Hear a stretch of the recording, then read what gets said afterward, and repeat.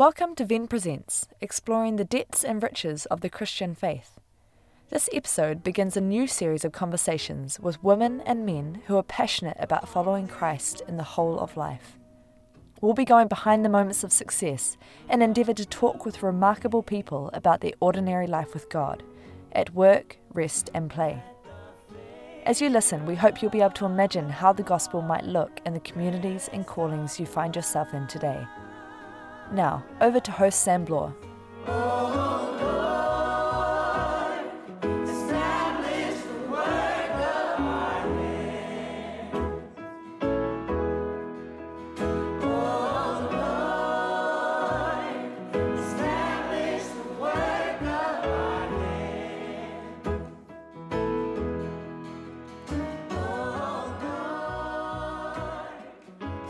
Welcome to the program. My name's Sam Bloor and I'm joined today by Rebecca Dow. Bex, great to have you with me. It's a pleasure to be here. Really good to have you on, and this is the first one, so you get to be first guest for this series. What a privilege. It's really great. It's great to be here. Great to have you here.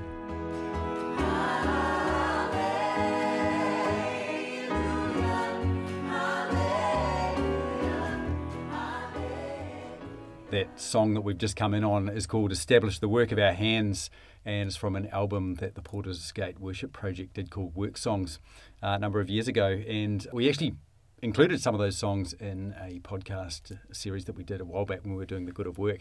And now that we're sort of turning to sort of specific vocations, that's really what our kind of conversation and our prayer is going to be, that God would establish the work of our hands in all of these vocational areas. So, Bex, you can add that to your Spotify playlist. Love to. Sounds great. We're going to be getting to some of what you might be listening to over recent weeks and months as well.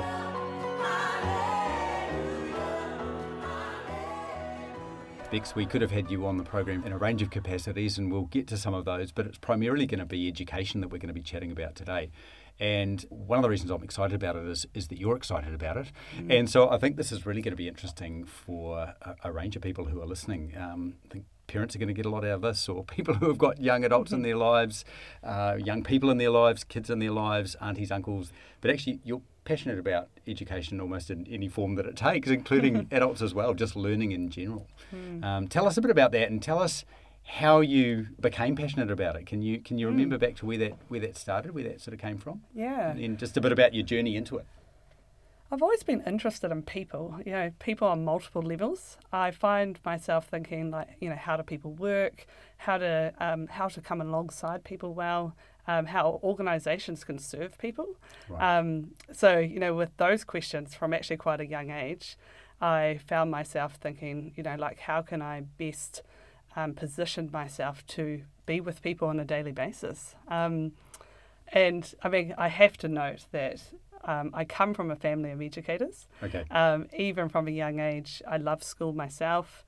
My parents lived and breathed it. They started a school, so in many ways we like to joke about the fact that we were born into a school environment ourselves, and our dinner table was often a place of discussing the good and the bad things of the school day. So I learnt to critique education from a young age. But I have to say that actually I tried to ignore that passion initially. Okay. And I stepped into thinking that I'd actually go into more of a social work capacity and working with people. So I went to Otago University and I did an undergrad in social work and history, thinking, okay, this will be my niche, not my family's niche, this will be my niche.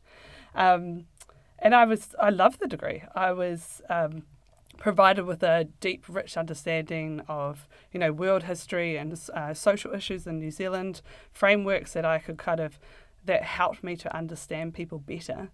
But near the end of my degree, there was something within me that knew that I actually wouldn't work in that sector. It was quite profound, actually. I remember finishing my final exam and thinking, okay, I've done the theory, now I need to figure out where I'm going to translate all of this learning. And I actually vividly remember ringing my parents up in the far north, so I was miles away from them, ringing them up and saying, I think I might do postgrad teaching. There's this big pause at the other end of the phone.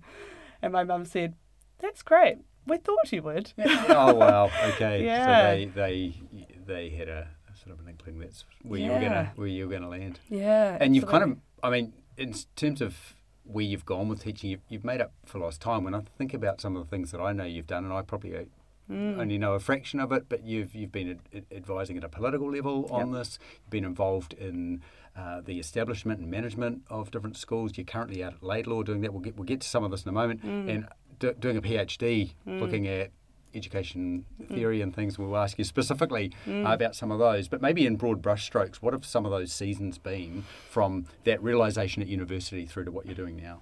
I think I need to start to frame it by saying that I'm a real learner. In terms of StrengthsFinder, learner is like right at the top there.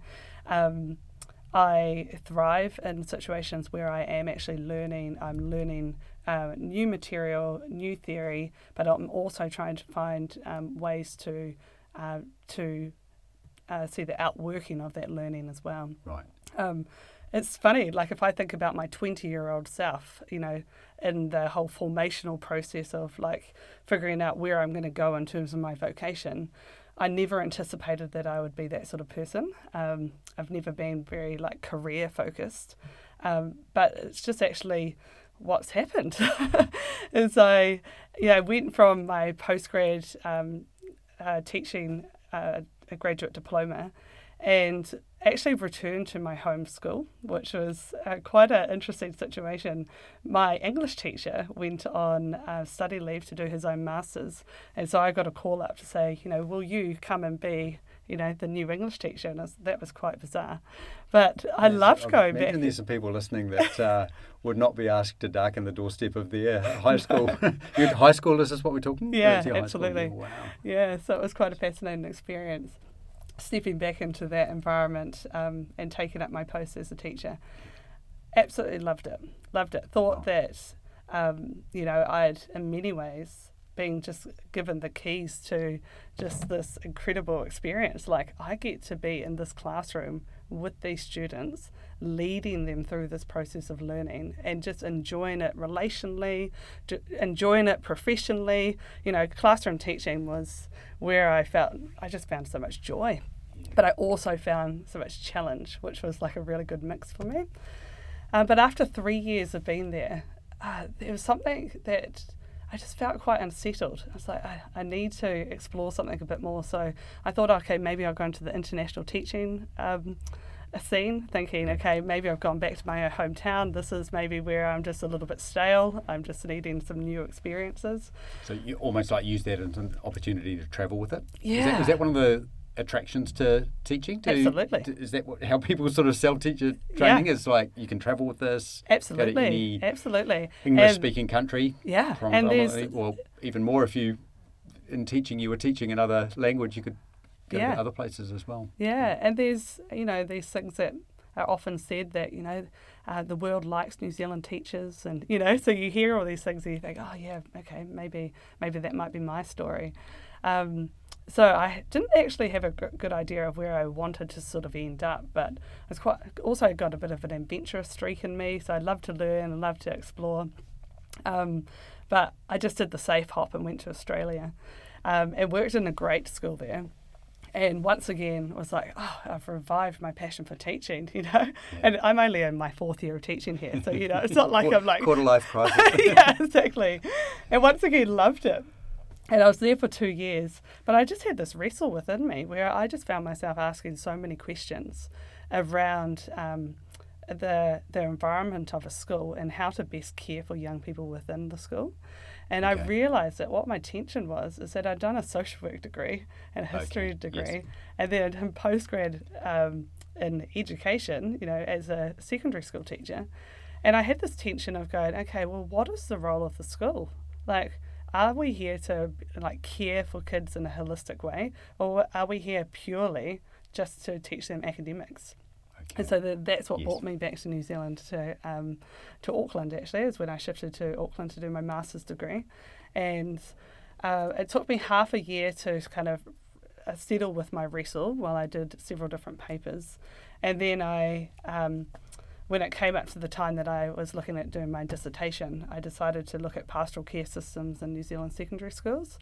And I see now that I made that decision because I was still wrestling and going, okay, now, but what's the role of the teacher in the care process? What's the role of the guidance counsellor? What's the role of the principal, who actually has to be involved with, suspensions and all of these things that are, all about the well-being of young people.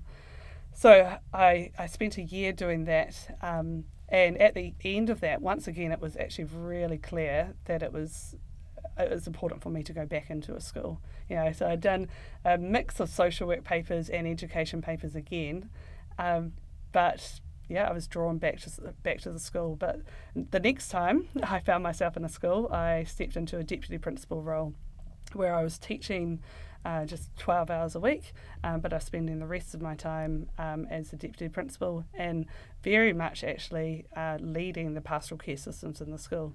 Right, so once again, you can see that I was like, wow, God, how has this happened again? It's like this job has been curated for me. And that was a very unique school. It was one of the first charter schools here in New Zealand. So I was part of establishing a brand new school with a brand new framework, and it was exciting. Wow. Yeah, and I stayed at that school for 7 years, and I was actually really deeply invested. Saw it grow. Was a part of establishing, just a very new and exciting way of schooling. But yet, once again, I felt this need to learn and to grow and to look at education from another angle again, because once again I had more questions around, okay, so what are schools for? What are we doing when we're doing these teaching and learning interactions? Should we just be continuing in these systems that we've established over and over again, and we're reinforcing, this is the way that we interact with kids, this is the way we interact with their families, this is the way we interact with their communities. So lots of questions, you can tell, and not always answered within the school environment. Right, schools are busy places. They're busy places of care, they're busy places of learning, but they're also operationally really busy. There's lots going on. There's lots of people. They're their own village, aren't they? They're a little mini city within a city. Absolutely. And so I felt that need to step out of the village, if I pick up on your language there, so that I could have another sort of broad look at education again. So from there, I went into 2 different jobs actually. One, working as a consultant, so working with a range of schools, looking at curriculum design, and so how you can design learning opportunities with a project-based curriculum framework. Was that in a specific subject? What was so it's project-based learning, so it's across all subject areas, mostly for Year 7 to Year 10 students. Okay. So looking at how you can integrate all the subjects together and bring it under the umbrella of a theme, as opposed to having individualised subject areas that stand in silo. Okay. So with the whole idea of going, okay, so how can we build student agency in this and break down those barriers of subject separation and get the students really engaged with the love of learning, which, I loved. It was great. But after doing that for a year, you can hear my journey, can't you? I was given the opportunity to work for the spokesperson for education. And initially, I hesitated. I paused and I said, "Really?" Oh, this was for one of the political parties? Yes, yeah. Okay. So spokesperson for education for the National Party. So I worked for Paul Goldsmith. Okay. As a researcher and advisor. And he approached me for the job. It wasn't a job that I was looking for. He had been given a sort of a tip-off from somebody else that I would be a good fit for him. So that was a surprise. It wasn't something that I sort of was like, oh, that's going to be my ultimate job. But once again, I was like, oh, this is an opportunity to look really broadly at education. Yes. How long ago was this, Bex? So I actually only just finished that in December last year. So, okay. So this is recent. Yeah, and so this really will recent. be him looking at really recent Absolutely. Kind of, policy, Yes. at what some of Labour's changes have been. Yep. Yeah. And you had a front row seat at Absolutely. watching him. Yeah. Yeah, and well, not just watching it, but advising him on. Absolutely. Being part of it all was really, it was a fascinating seat to sit in. Yeah, absolutely. So what did that look like? What was his kind of role in holding, the government to account? What's the spokesperson for the opposition doing in that sort of a role? Yeah, good question. It's a lot of looking at, okay, what is Labour doing and what are the policies that they're pushing out and what questions can we ask of them? So as a researcher, I was taking policies that had that were active, that were live, that were being implemented, and I was going through them and questioning them, critiquing them, and looking for areas that we could question their intent and say, okay, is this a good idea? Why have you chosen this? Why have you put this dollar value on this? What is your reason for this? So we're doing that with active policies, things that were already in the school arena, but we're also keeping an eye on new policies that were coming through, and keeping an eye also on the Education Minister and things that he was releasing, and his diary, his engagements, and going, he's having conversations with those people. Wonder what that's all about. So kind of, keeping our finger on the pulse, really. So it was quite a dynamic job, and that there was always something happening, but it was also a very political role. As a researcher, you're apolitical, so you're not allowed to bring your own politics into it. But a politician is calling you and asking you questions on things on a daily basis. And so you've got to be up to play with, him as a person, the way he thinks about education, what he sees and what he doesn't see. And so part of the job is also giving him a bit of a historical overview on things as well. For instance, I could give you an insight into him learning about Māori education and how that differs from state education, or how that differs from special character schools, and what the difference is between like a primary school and a secondary school. All of that, the mechanics of it, actually providing lots of information. But also summarising it into just, here's the 10 key points that you need to know, because it's information overload, I right? imagine that they've just got so much coming across there. Yeah, always. And in our team, the other person that I was working with alongside as a researcher and as an advisor as well, had a political science background. So I often felt that I was playing the role of the person who was thinking like an educator. Okay. And so in conversations, where it would be the three of us providing sort of context and giving different perspectives and even advising, I would often find myself saying, well, from a teacher's perspective, X, Y, Z. From a teacher, I felt like a broken record at times. But also in that space as well, it was looking at things that the National Party could be doing. So looking like internationally and comparing, okay, well, this is how we're looking at achievement, for instance, and maybe compulsory forms of achievement of testing in New Zealand. Okay, what are they doing in the UK? What are they doing in Canada? What are they doing in Australia? So it was a very varied job. I feel like I constantly had two lists in hand. One was the urgent, they're important. Paul is going to be in front of a camera in the next hour, or he's going to be standing up in Parliament asking a series of questions at 2:00. Need to have all of those things ready. We were writing all those things in the background.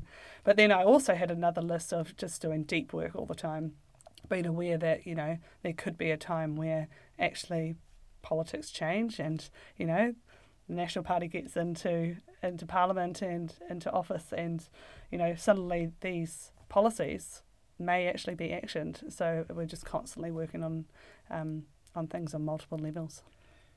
And so that finished up in December of last year, and you've had a new season kick off at Laidlaw, and I suspect it's got more learning attached to it, given that this has been a theme going through. Yeah. So tell us a bit about that, and then we'll absolutely. Near the end of last year, I once again had that sort of that wrestle within me of going, okay, what's next? And the job at Laidlaw came on my radar, working primarily with the Graduate Diploma of Teaching Secondary, which is the same graduate diploma I have myself. So being the lead lecturer in that program, as well as doing some work in the Year 3 program of the Bachelor of Education.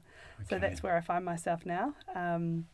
I am currently teaching 2 different papers, and am finding that I'm doing what I typically do, is that I'm learning and loving it, and enjoyed the challenge, and feeling actually just really privileged to be in a space where I get to be part of forming teachers before they engage with the education system. And I'm finding that those threads that I have had over the years of all stitching together all these different experiences that I've had in the education sphere, in some ways have all landed, like it's like I find in my lectures I'm drawing from all these different experiences, and enjoying that. Actually, I can share those experiences, but I can also direct my students to things that I think would be really important, deep learning for them before they become practitioners themselves. Yeah.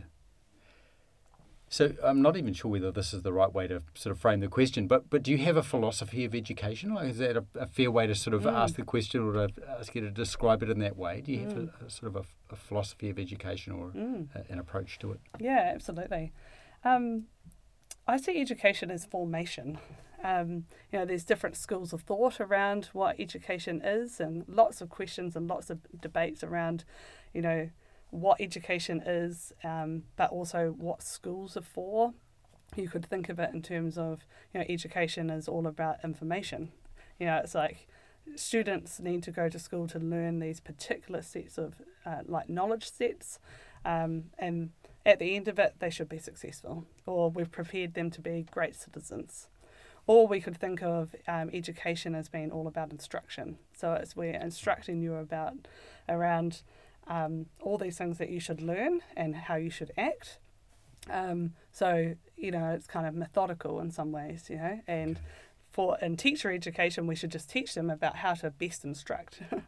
But in some ways, not actually think more broadly than that. It's just like, here's the formulas and go and apply it. So those are the things that are not a part of my philosophy. But I just started there to kind of give you a picture of education as formation has some rich imagery in there. I've already been using the word formation quite a bit. Yes, that's cropped up already. Yeah, absolutely. So it might be good if I actually unpack that a little bit. And to do that, I actually want to look at part of the 14th century University of Paris. I'm just going to go there for a minute. Straight there? I had anticipated that. Yeah. You knew that's where we were going. Exactly. But I think it offers a cluster of images for teaching and learning that are actually quite helpful, because I think some of our modern thinking around like pedagogy and the act of teaching, we think too much about sort of methods and technique. Okay. But whereas if we think of education as formation, there's actually some imagery there around like stepping into a home and the interactions that take place within a home. So in 14th century University of Paris, it was actually really common for students to come to the university and to rent some accommodation and to be part of, say, like a boarding home. And the leader, or the person, the master of arts is what they used to call them, the person who would oversee it was actually involved in the academic tutoring, so the learning process of the people who lived there as part of that cluster, but also was charged with the responsibility of providing food and nourishment and furniture and housing and rules and routines and practices and all of those things. It was a way of being together. And interesting, it was actually called a hospice. Now, it's not a hospice in the way that we refer to a hospice now, in terms of like a place where we care for people when they're in their last days. It was actually, in that sense, it was a place of rest for travellers, so people who are on like an education journey. It was a place for them to come and rest and to learn. So the students or the guests, they were given hospitality. They were the strangers, and Yes. they entered into this place of learning. And it's quite interesting that these houses were often called a place of pedagogy. It was a shared dwelling place where they came and they were holistically cared for.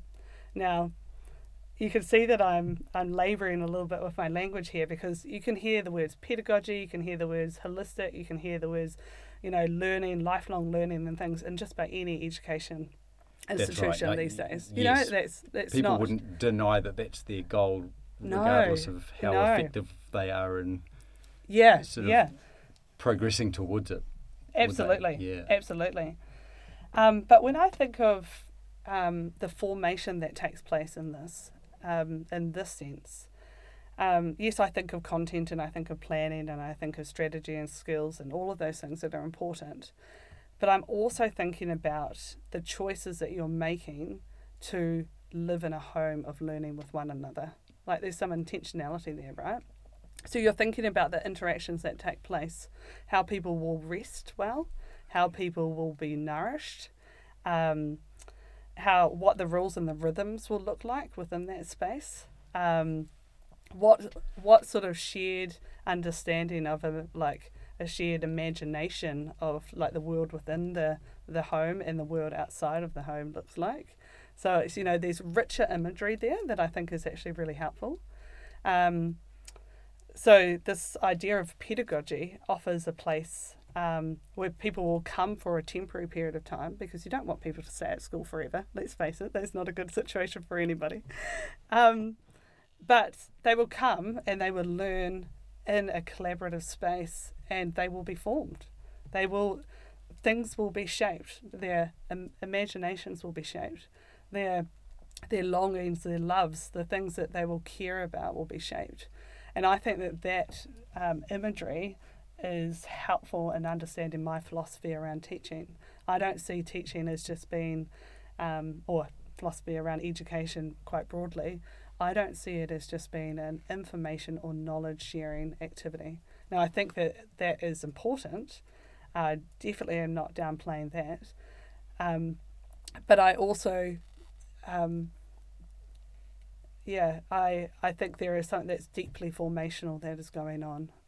Bex, my next question was going to be, is there a distinctly Christian approach to education? Because so far nothing's come up, quote unquote. Christianly, how do you teach Christianly? But in some ways, I don't really have to ask the question, because everything you're describing, Christian faith gives a rich account of, a rich account of human persons, a rich account of what it means to provide hospitality, to create the very environments that you're talking about. I imagine this is some of what you and the team are doing out at Laidlaw, is actually trying to weave together those sorts of things. Absolutely. We're in the depths of it. I feel like I have about 50 books open at the moment, with none of them actually quite closed. But also thinking of, the realms of a PhD, and thinking, okay, what could we explore within, the PhD context of this exact topic? Yeah. You've painted this rich picture from, was it the 14th century, a rich picture of what that can look like today. Not to go all negative, but what are some of the challenges you see in education? I imagine one of them is just that this sort of thing isn't happening in many places, and I imagine you have bounced around in many capacities, but not least of which would have been with Paul Goldsmith, looking at schools perhaps seeing this not happen, but other challenges that you've seen along the way in our education system? Absolutely. I've got lots of critiques, but maybe I'll just hone into a few. So many changes and reforms happening in our education sector at the moment. In my work with Paul Goldsmith, I was looking at the NCEA change program, the curriculum review, the wellbeing strategy, the review of learning support. My list could go on, but it was actually quite alarming to me, the lack of focus on teachers and the profession of teaching. And the teacher in the equation of all of these reforms, So just to ground it, I painted that vision of the 14th century, but actually there's people right now who are producing research looking at the importance of the teacher. And one of those academics that I could refer to is John Hattie. He's known, he's well respected here in New Zealand. I think he's currently in Australia. But he's done lots of research on the factors that have the greatest impact on student achievement and progress.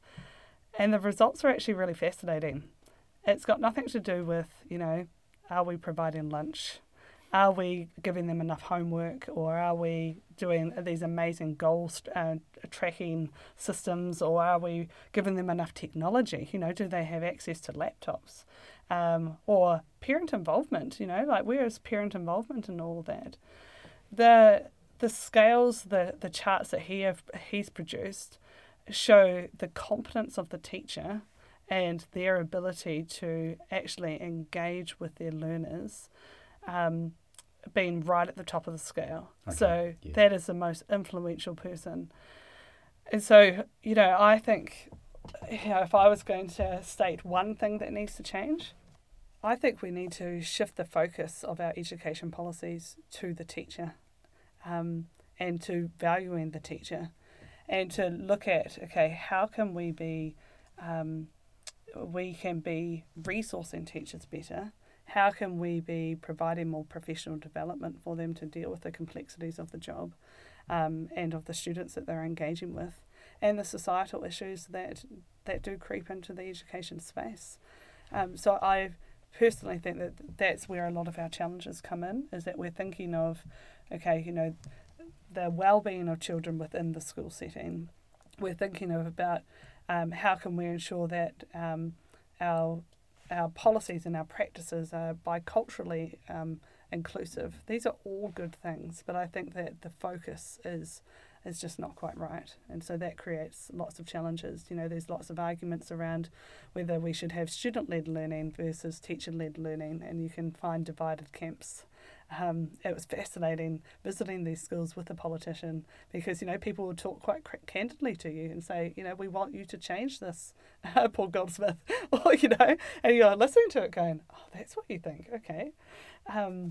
Or, no, saying to him, actually, the National Party's got it wrong, and here's a model of the perfect school, and that was fascinating in itself as well. So I got an insight into that, and actually the pressures that are put on schools that create lots of challenges, where the community hubs that aren't necessarily focused on valuing that exchange, that formation that is happening between the teacher and the student, So I think we need to return back to that. So is there any specific advice for parents that might flow out of that, as you describe that sort of model, that sort of way of understanding school life? I would advise parents to view their child's school and their teacher through this lens of formation, and ask questions of the teacher. Get to know the teacher, get to know the school and the way that they do things, what hospitality looks like in that school.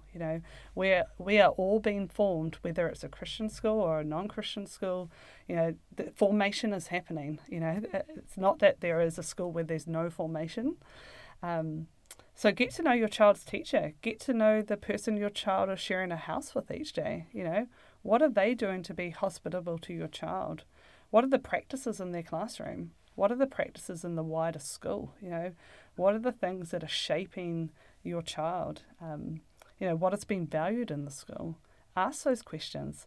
Look at their graduate profiles to have a look at, what is the school saying that they want your child to become? Right, to come out the end of the with looking like. Absolutely. And, that's become very mainstream. It's not that you will only find the Christian schools that are saying we want your child to be patient and we want your child to be a contributor to society. Actually, it would be hard to find a school that hasn't got a graduate profile these days. It's very mainstream.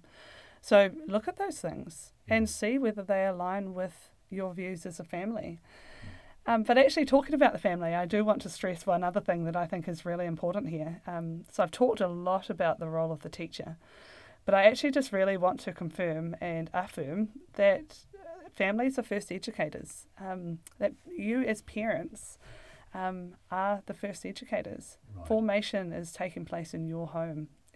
It's not a case of, oh, they're going to school to be formed. They're Right. going to school to learn. Actually, right at the beginning, I chatted about the fact that I've always been a learner. Well, that was actually modelled from my parents, modelled. It was a norm in our family that actually, we learn. We're always seeking ways to grow and improve. That was just part of our home. And so I just really do want to affirm that. I think that, so often we can have a focus on, well, the school should be doing this and then the school can be saying, well, the family should be doing this. But actually, I just think, okay, parents are the first educators. They're the ones who are defining and shaping experiences to shape the loves of their child. That's great, Bex. Yeah, I think there is a tendency sometimes to be a bit fearful about what school's going to be like. Are they malforming? Is there malformation happening here? But just to give confidence back. And, for people listening that have got their own kids, but also if there are kids in your life, in your world, you've actually got a role to play in that. We've started thinking already, who are the other adults that are going to be speaking into our kids' lives now, and actually trying to make those connections now so that that's happening absolutely. at other times as well. Yeah. Lloyd Martin is an academic that I've read a little bit of his work, and one book in particular, The Invisible Table. He talks about the 6 individuals who sit at the table with your child, and he talks about actually adults, not their peers, adults, and says, okay, it's really important for you to, as families, as parents, to look at, okay, who are those 6 individuals, and are they people who are forming your child in a way that you want, or are they going through, are they introducing things that you don't want into your child's life? So I'd encourage parents, think of who are those 6 people. And, you've heard that I have a lot of respect for teachers. Quite often there is a teacher at that table with those children. Yes. But there will be others as well, and you as parents, aunties, uncles, cousins, so think more broadly around. Coaches of sporting teams, things like that. Absolutely, all of those things. They, I've spent majority of my teaching career teaching from 12-year-olds to 18-year-olds, and the number of parents who have come in when their children are 12 or 15 in particular, those seem to be markers where there's sort of that moving away of thinking actually mum and dad and what they say is what I'm fully going to follow, so it's just I think you can be thinking about, okay, how can we be thinking well about the formation of our child? That might be quite a nice segue to start talking a little bit about you personally, outside of just this role as someone committed to education. But I imagine you would be at the table of quite a few children if they were to have their table of 6 identified, and certainly around close friends and family. Yes, indeed. You don't have kids of your own. You're single. People who know you know that. And one of the things that you and I spoke about as we were preparing for this was to chat a little bit about that. We'll get to some of your interests and your multi-sport stuff in a moment. Sure. But I've looked at you. We've been friends for a long time, and we've got friends in common as well, so I sort of know you through some other people too who have watched your life and just doing Single Life really, really well, and some things that you've just done that have allowed you to embrace that in some ways that have there's a richness there, there's an intentionality to the way that you do it. You have thrown yourself into the life of close friends and family and their kids, and you were saying to me just last week as we sort of said, hey, let's do this, let's sit down and have this chat, that's really come out of quite this pastoral instinct has kind of come out in this way. So tell us a bit about that. Tell us a bit about your journey there, and maybe what could the church be doing better in this kind of whole space of singles, marrieds, those lives colliding in some more, in some richer ways. Yeah, absolutely. That's a loaded question. But I'm very happy. I feel I can ask it because we've chatted about this before. Hey, Yeah, we've done sort of church series on this where there's some things are being done well, but we've got room to grow. Yeah, no, it's a pleasure to share. It's the single life has been one of those surprises of life. I've talked about the joy and the challenge and the learning that I've experienced across my 20s and 30s. But singleness has been something that has very much been part of my my whole journey of life as well, and has been an area of grief and an area of wrestle, but one that has actually been an area of richness as well. So, I can provide quite a broad response there. But maybe I'll just frame it around a couple of things. Home and family are really important to me. You only have to be with me for 10 minutes to discover that. I'm very quick to talk about family. I am very close with my family, and by nature, I'm quite a maternal person. I was always, as a child, drawn to children. I am one of 5 children myself, so maybe I'm used to being around a lot of people, a lot of children. In terms of Myers-Briggs language, some people might identify with that. I'm a ENFJ, so I'm a carer, so I'm drawn to people and I make deep connections. And so, having all these things that are very much part of who I am, and wrestling with that, but also not stepping into the world of marriage and children, but also being really invested in education, it's just been a really interesting journey. But in it, I've experienced lots of love and lots of richness.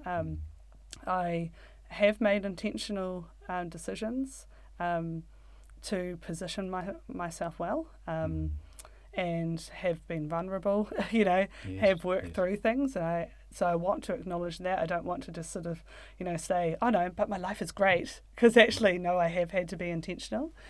And one of those things is I hold my friendships really closely, and I also have asked my family to be on the journey with me of, I don't have these external changes of I've got married, I've had children, and all those things that people can kind of connect with, oh great, you're this is how you're tracking in life kind of thing. But actually being quite explicit, no, this is a season that I'm finding hard, or I can give you a practical example of that. In my mid-30s, I'm thinking, am I just going to be flatting forever? Is this what life is going to be? I'm just going to be living in these revolving houses where people come and people go, and is this going to be my life? And struggling with that, to be honest, and going, there's aspects of family life that I admire or love, because there is the sense of you're rooted in, you establish a home because that's good for couples and for children, for places to thrive in. So a couple of years ago, actually intentionally, I purchased a house with my younger brother and my sister-in-law, who's also a very good close friend of mine, and embarked on the journey of living together, and the journey of raising 2 wonderful little girls as well. They have a 3-year-old and a 1-year-old, so I've been part of the home for the birth of the children and now the parenting of the children, which so that's just been a real privilege, and in that it's allowed me to put my roots down and feel like, okay, no, I am grounded here, I'm invested in others. I am still single, still don't have children, but actually I'm supporting them, I'm part of the fabric of their family, and they are also part of the fabric of who I am as a single, and so and doing that with wider group of friends as well, so we live in Mangere Bridge, we have close friends nearby, it's very very frequently I'm sitting at a table with multiple children, having those chaotic conversations of trying to have a conversation, but trying to entertain and be part of a story time, and and it's great. I'm part of it all, and I've been intentional about that, and that's been really life-giving. And has some of that flowed into church life too? Have the church communities that you've been a part of over the years done this well, or perhaps not so well? Have there been room for improvement? Yeah. It's definitely been confronting at times, being a single in a church environment where, there is a lot that is geared for families and, which is a good thing, and for youth and all the different programs. But when you're like myself, where you're in your mid-30s and you're single, you can feel like the silent minority. So I have had to be intentional in church as well, Okay, getting involved in things, being sort of going, this might be for families, but I'm also going to participate in this as well. I want to, and this is a good thing. And, I think, and letting people know that, yes, I do live a rich life. Like, it's not all negative. Yes, there's grief there, but actually there are things that, I want to contribute in as well. Yes. I'm available. I want to be part of this. And can contribute. I can remember, I didn't get married till I was 36, I think it is. I should know that. Should know the date of the anniversary too, probably. We can sort that out after the show.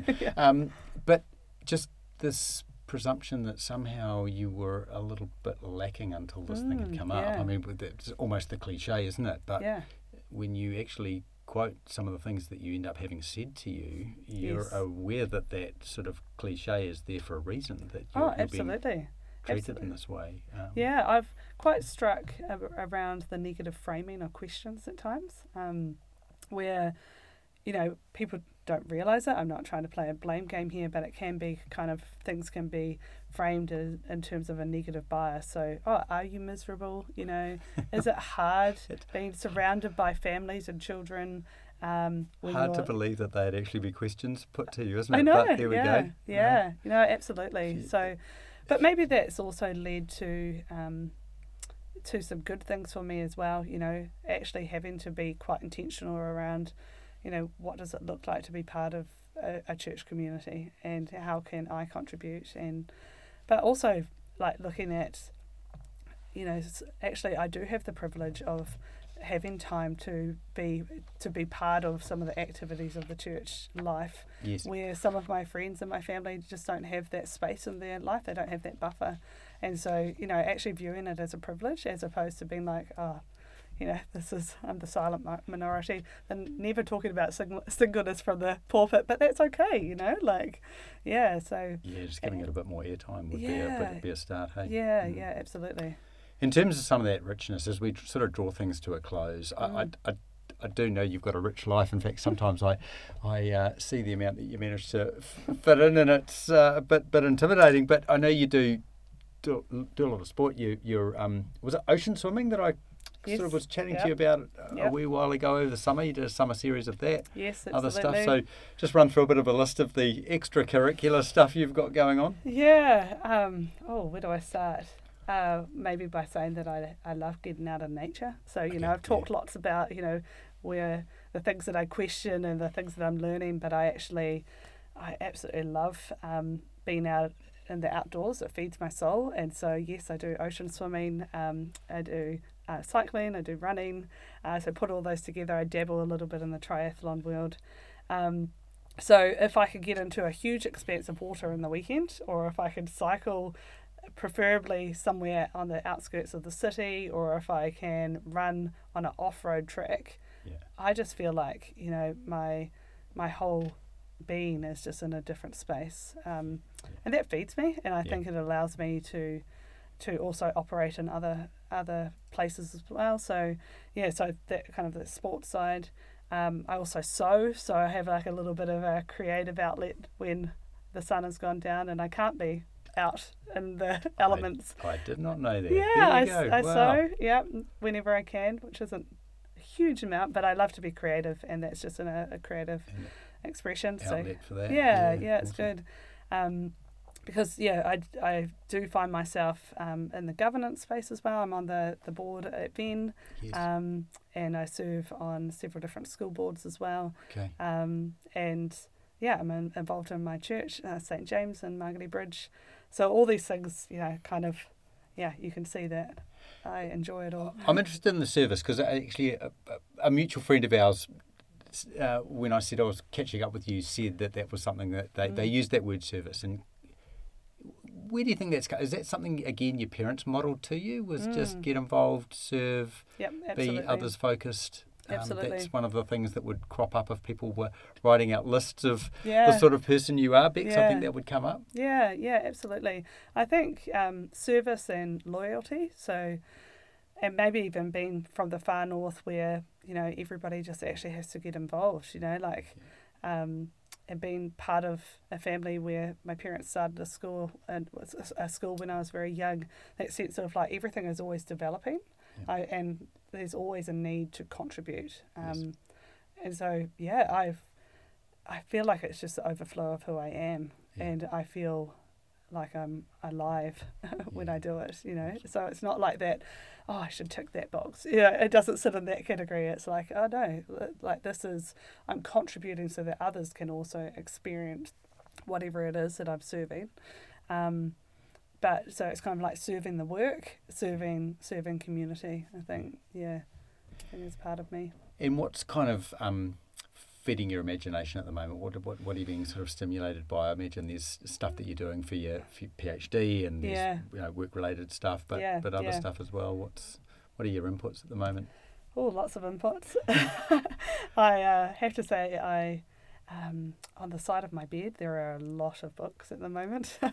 I think it's representative of the fact that I've started a new job, and so I'm doing lots of reading. Really interested in reading Who's Afraid of Postmodernism by James K. Smith. Actually, I'm on my second way through it now. And I'm just really appreciating the way he's unpacking things. I'm also reading While Black. Really interesting read by Esau Macaulay. Both of these texts are very work-related in many ways because I'm teaching a paper on critical pedagogy, and so I'm just really grappling with the content of the paper, but also how theology speaks to the topic.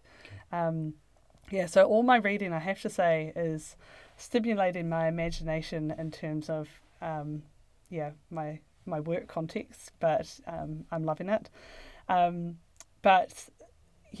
also feeding my imagination with music, and we've actually adopted some Sabbath practices at home, which has been so life-giving. It's been great. So Friday evenings from 6 o'clock, we have a roast meal by candlelight, and we keep the lights off for the whole evening, and we read or listen to music and or just sleep. It's great.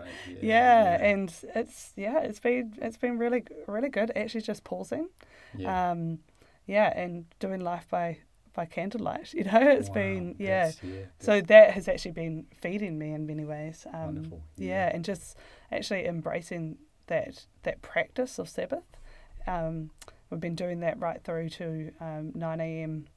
on Saturday morning. So we have our phones off that whole time as well.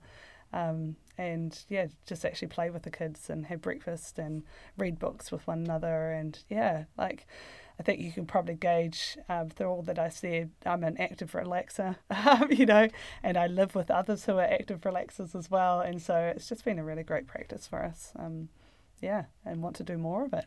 Oh, well, that's a great note to end on, Bex. And thanks so much for taking the time to chat. Maybe one recommendation for us. You mentioned music, that is on your Spotify playlist at the moment. Is there anything you can recommend to us? Yeah, I'm loving Penny and Sparrow. Don't know if you've listened to any of them. They're a bit like indie folk from Austin, Texas. Okay. Yeah, I just like the beautiful harmonies. I kind of like raw harmonies in music. Awesome. Yeah, well, we'll go out on a bit of those. Yeah. People can look them up. Totally. No, Yeah. really. Yeah, kind of like, the Mumford & Sons sort of vibe. Yeah, enjoy Awesome. that. Yeah. Thanks heaps, Bex. Great to have you on. It's a pleasure. Thank you. See ya. I don't wanna be without you. If you start over, can I read your mind? Anything you become, let me run beside you, go a little bit farther. So what if I manage to mess up a sequence, and I have to come back as one of your hairpins? I know that the morning I'm born in your tresses would be more than worth it, adorning some goddess. Being honest, I don't wanna be without you. If you start over,